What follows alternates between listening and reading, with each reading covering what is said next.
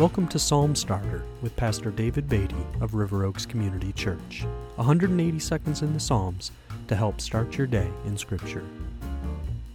The first three verses of Psalm 39 indicate that King David was undergoing some type of struggle. He writes, "I said I will guard my ways that I may not sin with my tongue. I will guard my mouth with a muzzle so long as the wicked are in my presence. I was mute and silent. I held my peace to no avail, and my distress grew worse. My heart became hot within me. As I mused, the fire burned. Then I spoke with my tongue." In verses 7 and 11, it seems his sins have come to mind because he writes, "And now, O Lord, for what do I wait? My hope is in you. Deliver me from all my transgressions. Do not make me the scorn of the fool. I am mute. I do not open my mouth, for it is you who have done it. Remove your stroke from me. I am spent by the hostility of your hand. When you discipline a man with rebukes for sin, you consume like a moth what is dear to him.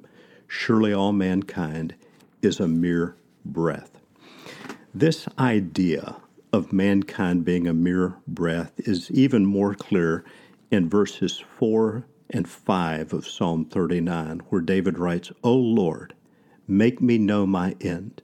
And what is the measure of my days? Let me know how fleeting I am.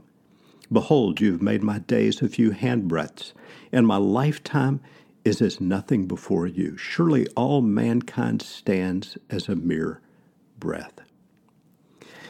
David's point is an important one for those who seek to glorify God with their lives, and that is that our days on earth are relatively few and should be used wisely and for the glory of God. In the New Testament, the Apostle Peter wrote to believers in Jesus Christ as aliens and sojourners on the earth.